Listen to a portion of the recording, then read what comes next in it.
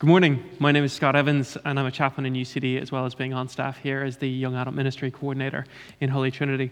Today's Palm Sunday, and it's a really special moment in the liturgical calendar, and particularly on our Lenten journey in the build-up to Easter. This picture of Jesus arriving into Jerusalem, the triumphal entry, is a stunning visual. Jesus rides into Jerusalem on a donkey. People lay down their cloaks. They wave palm branches. They cry out, "Hosanna to the Son of David. Blessed is he who comes in the name of the Lord. Hosanna in the highest heaven." If you grew up in church, this mental picture can be kind of normalized for you. And it can be easy to miss how ridiculous it actually is. At this point in history, occupied peoples were they had gotten used to military parades and to triumphal entries. The armies would march through their streets in a display of power and might. They would hold up gold standards and emblems of their conquering empires. They would ride powerful horses and carry weapons. They would inspire confidence in those who are on their side and strike fear into the hearts of those who are not. And then this carpenter shows up, this carpenter turned rabbi. He's not riding a stallion. He's not surrounded by soldiers. He's followed by former fishermen and tax collectors. He's riding a donkey. It's like something out of Monty Python or Saturday Night Live. It's like, did you ever see those parades where when the astronauts came back from landing on the moon, and they would go down some huge busy street and there'd be people lining the sides, and they're driving down on this massive convertible with streamers coming down from the sides? Well, imagine it like that. Imagine if Jesus showed up doing the same thing, but in a Fiat Punto with the roof cut off.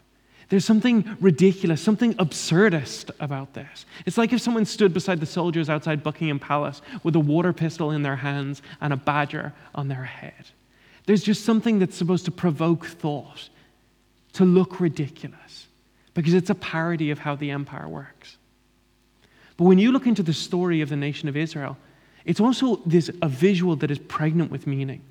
For a really amazing exploration of this, one of our community members, Julie McKinley, from the National Bible Society, did an amazing piece on it this week on the Revelectionary blog, a weekly blog on the lectionary that we run. And she took out some of the depth of this. She reflected on how Matthew in his gospel points out that this is also the fulfillment of an ancient promise. Tell the daughter of Zion, look, your king is coming to you, humble and mounted on a donkey and on a colt, the foal of a donkey. When the people saw this, they weren't just absorbed with the ridiculousness that was happening in the present. They were also invited back into the ancient promises of their forefathers. Your king will come, humble and riding on a donkey. But this will be a different kind of king for a different kind of kingdom. And so they cry out Hosanna, which Julie points out in the article, is actually a mix of two words. One means come to our rescue, save us, rescue us, help us. And the other one means come quickly, come urgently, we're in distress. And so those two things are smashed together in Hosanna. Come to our aid, come save us, come quickly. For those who were oppressed by Rome and victims of the exclusivity of the religious system that was skewed towards the elite, this was a movement that Jesus is starting or displaying or revealing that they could get behind. But to the powers of Rome and to the powers of the temple, this was a thumb in their eye. It would have made them furious. As we continue our cross-examination series today, this isn't the only passage that we're going to be exploring. This first reading about Palm Sunday is about how the week begins. The second one, that's part of our cross-examination series, is about how the week ends, or at least how people thought the week was going to end. And it's from Mark chapter 15, verses 37 to 39. With a loud cry, Jesus breathed his last. The curtain of the temple was torn in two from top to bottom. And when the centurion who stood in front of Jesus saw how he died, he said, "Surely this man was the Son of God." These are words that can often be spoken glibly, I think, in the global north. But as I was preparing this sermon, that particular phrase gave me pause. Jesus breathes his last. At moments like this in our history, when we face the danger of a pandemic that affects our ability to breathe, these words carry a greater weight. They have a solemn profundity. In Easter's past, we might have read those words and just kept reading. But this year, they make us pause and become present to our feelings and to our fears. As Rob talked about last week, we do not have a Savior who is unable to sympathize with our weakness. Instead, we have a God who entered into our humanity, who suffered what we suffered, and knows what it is like to take a final breath, to breathe his last. And so two things happen in this second reading. From the perspective of the soldier, they didn't expect to be surprised. Not expect to be surprised. Nobody expects to.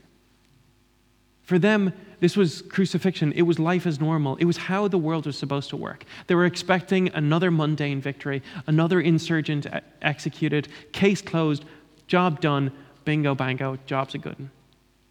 But that's not how he reacts. Watching Jesus die doesn't make him think of the absence of God, which is what this is supposed to do. The sign above Jesus says, "This is the King of the Jews." Everything about the way in which they punish him and hurt him and crucify him and humiliate him is supposed to tell the world that the Lord has abandoned him. But when the soldier watches him die, that's not what he thinks of.